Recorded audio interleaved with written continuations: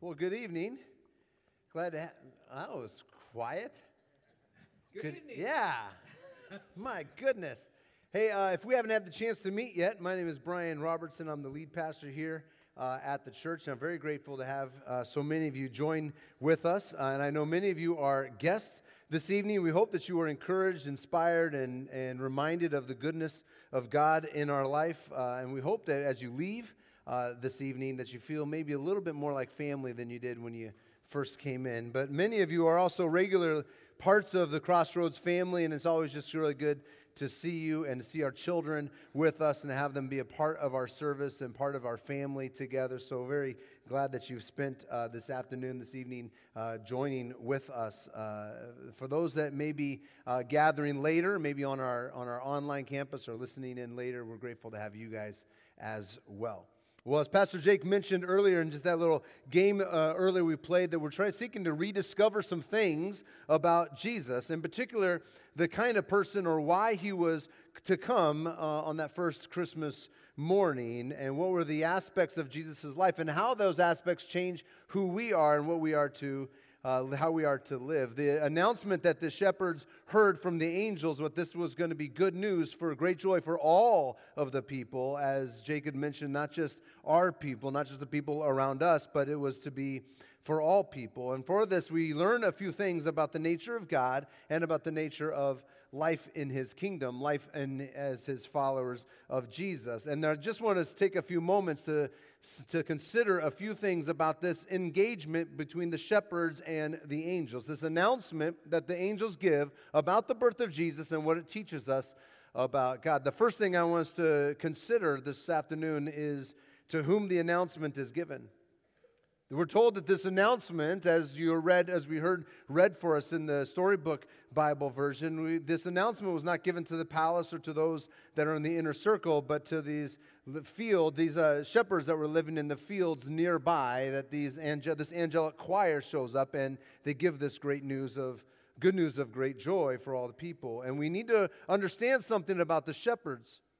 That the shepherds were not the elite class. They were not the favored people of the day. They weren't the top of the class. They weren't the ones that were on the cream of the crop, as you will. They were the outskirts. They were the riffraffs. They were the forgotten people. And yet it was to these people that the angel said, "To you a child has been born." The announcement was first given to these riffraff out living in the fields with their sheep. Now, while you and I may think that we've arrived, that we're in the inner circle, that we'd like to think that we're somebody, most of us, if not all of us, know what it feels like to be on the outside looking in. We know what it's like to not be on the inner circle, whether it was when we were growing up or whether it is now. Sometimes we can find ourselves on the outside looking in while somebody else is the one that has more favor than we do, right? Whether as when we were younger, when we were teenagers, or while we were in our 20s, or maybe as we've grown into adulthood, there's always somebody else that we look at and we think they're the favored ones. They're the ones that with more degrees to their names. They're the ones that have gotten the promotions and succeeded in success in their careers more than we have. They're the ones with more material goods that have accumulated, more toys in their garage than we have. They're the ones that have better behaved children than we have, right? They're the ones that are getting married at the time that they should be getting married, and we're not yet married. And they're the ones who are having children, and we're not yet having children. We can always find ourselves on the outsides looking in, for someone else is the favored one, and we're the ones that are kind of outside. And yet on this Christmas morning, the birth announcement was given to those on the outside, not the inner circle elite class, but those that are on the outside. The announcement was, "To you a child has been born." This child would be visible proof that God so loved the world that he gave his one and only son. Notice what the shepherds heard from the angel, right? Heard that today in the town of David, a Savior has been born to you. You who are on the outsides, you who are on the outskirts, a Savior has been born to you. He's the Messiah, the Lord. And these shepherds get up and they run and they go find this baby. See, this good news of Jesus was meant for the whole world, not just the elite top of the class, but for you, those of us that feel like we're sometimes on the outside looking in. Jesus was born for you. It doesn't matter if you feel like you're in the inner circle or the outer circle. It doesn't matter if you feel like you're spiritual or not. It doesn't matter if you know when you come to church, if you stand or if you sit, if you sing or if you're quiet. It doesn't matter if you know the right answers or if you don't. If you've ever cracked a Bible in your entire life or if you've been reading it for the last 5 years. For unto you a child has been born. He is the Savior, a Messiah, the Lord. For unto you, the angel said, the Savior has been born. And this is good news of great joy, especially for those of us who walk around with a healthy dose of insecurity because we know that we haven't measured up in one way or another. We know that we're on the outside. It reminds us that the love of God is not determined on how religious you seem. The love of God is not determined on how well you behave in church and sit and stand and do all the right things.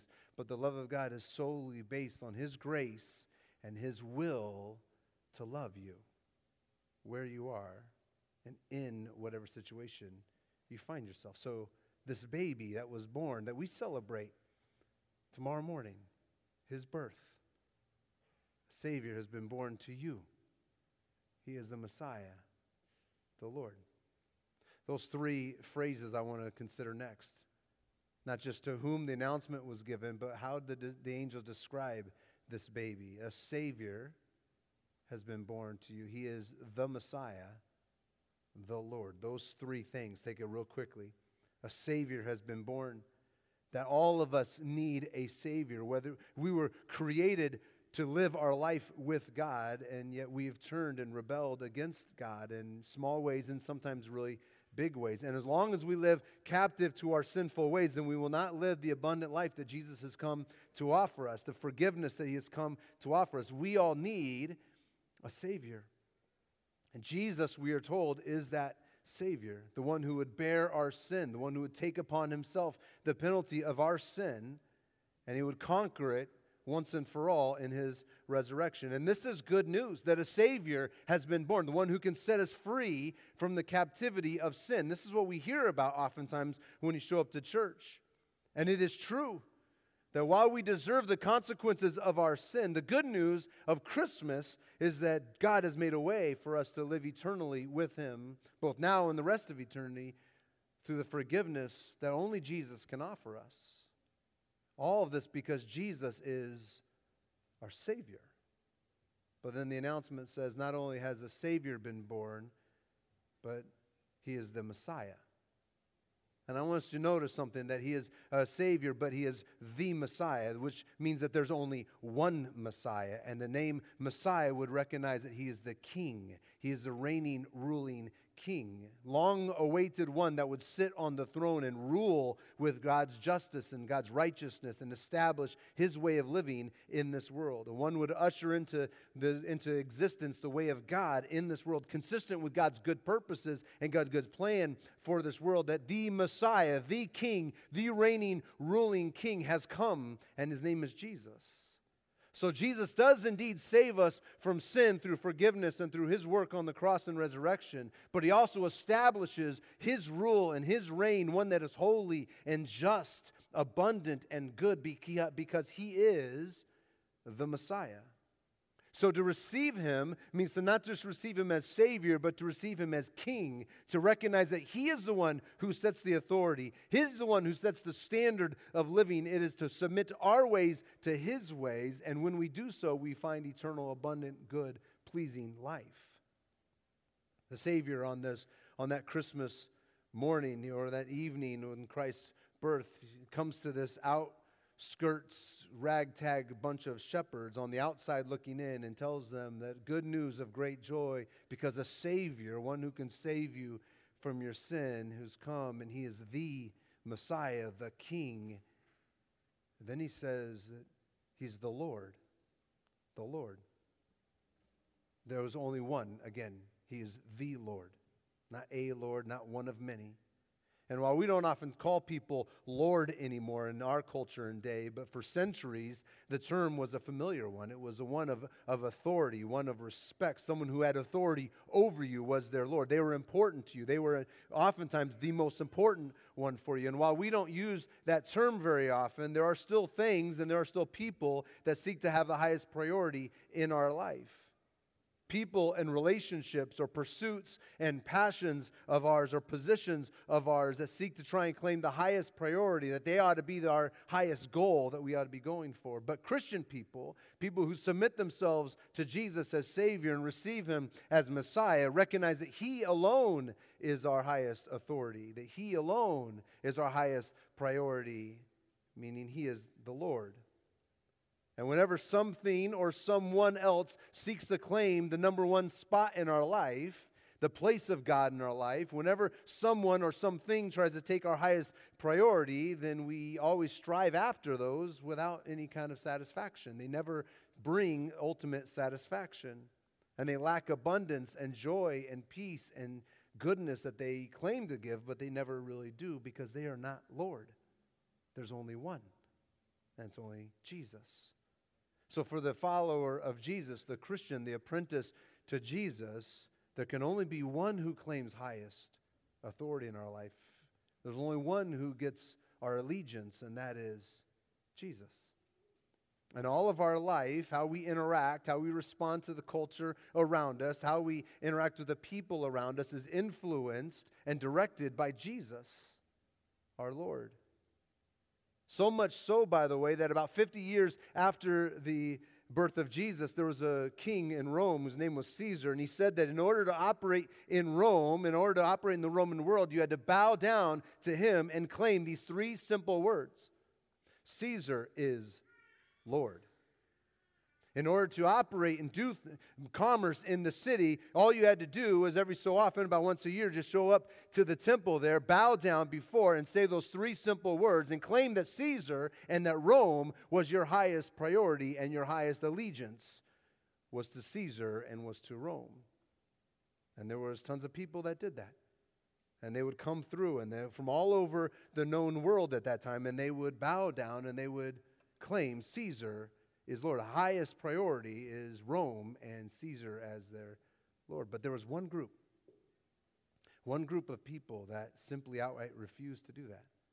They would pay taxes, they would pray for the emperor, but they kept the exclusivity of that place, of the word Lord, the one supreme place in their life, to none other than Jesus. One small fledgling little group. And they would be persecuted for this. Some would be imprisoned, some would be separated from their families, some, unfortunately, would die for this. But they wouldn't stop. That wouldn't stop them. They knew what the angel had said to that ragtag group of shepherds out in the fields was true. That baby that was born, he is the Messiah. He is the Lord. And Jesus as Lord became this dominant theme of the early Christian church. And the early Christians began to say that over and over. And in other words, in order to be saved, in order to be a Christian, you had to claim Jesus as Lord over your life. None other than Jesus as Lord. And so when the predominant culture was driven by selfish gain and trying to uphold the Roman way of living with pride and with arrogance, driven a divisiveness between us and them, the ins and the outs, this small group of believers who followed the way of Jesus, they claimed Jesus as Lord. They followed His ways of compassion and generosity and helping others in need, regardless of their social status or their racial boundaries. This small group of believers followed the way of Jesus, fueled by His compassion, by His view of the world, and that led them to see the dignity in each and every human being that they ran across, and that led them to radically and selflessly and sacrificially serve. It was this small ragtag group of believers that found themselves following the ways of Jesus to establish hospitals, to care for the sick, to run towards those who were sick rather than keeping them away. It was this ragtag group of believers following the way of Jesus that made up orphanages to care for the children that were neglected and pushed off to the side because they valued them as image bearers of God. It was a small ragtag group of believers that claimed Jesus as Lord, who offered forgiveness and reconciliation towards those who had hurt them, those who had spited them, those who had spit against them, those who had harmed them. It was a small ragtag group of believers who claimed Jesus as Lord that changed the world, not only because they saw him as their Savior, able to forgive their sin, not only because they saw him as Messiah, establishing a rule and a way of living in this life, but because they believed him as Lord. The highest priority and their highest allegiance was to Jesus and to submit their life to his ways rather than the prevailing ways of the culture. The small ragtag group of believers who heard that they may have been feeling like they were on the outside, not the elite class, and yet they received the message from the angels that a baby had been born, and that changed everything. And this baby was not just a Savior, but he was the King, the Messiah, the Lord, and everything changed in light of his coming. In light of his coming. So this Christmas, it really comes down to this. What do you name Jesus? What do you see him as? I hope that you would know him as your Savior. I hope that you would recognize that he has come to set you free from the entanglements and the entrapment of your sin. Through his sacrifice once and all for all on the cross, and through his glorious resurrection, that he saves. I hope that you know him as Savior. I certainly hope that you know him as Messiah, that he is King, the one who has established his rule in this world full of justice and righteousness and meaning and purpose. Hope that you know him as Messiah. But I also hope that you would receive him as Lord, the highest priority in your life, that you would follow his way, and that his way would lead you to a goodness and a joy and abundance both now and to eternity. See, the great invitation of God, the great invitation of Christmas, is to enter into this interactive life with God that's based on the love and the grace and the mercy of God to forgive our sin, to establish his way of living in our life, and to learn to pattern our life after him, to learn to live our life the way Jesus would live if he were us. Because on that first Christmas, those angels were right, that in the city of David, a Savior has been born. He is the Messiah. He is the Lord. His name is Jesus. I hope you know him. I hope that as you learn to follow him, that you will find everlasting life beginning now and lasting into eternity. And so as we light our candles tonight from the Christ candle and the Advent wreath, as we light our candles, may you and I be reminded that a Savior has been born. He is the Messiah, the Lord. And when we submit ourselves to him, well, then true light and life comes to us. And we begin to experience that goodness even right now. One word of instruction on the candles. The lit candles stay vertical, and the unlit candle you can light by dipping over this way, and then you can pass along to the people near you. And as I said, as we light these candles, we light them as a visible reminder to us that Christ has indeed come, our Savior, our Messiah, our Lord.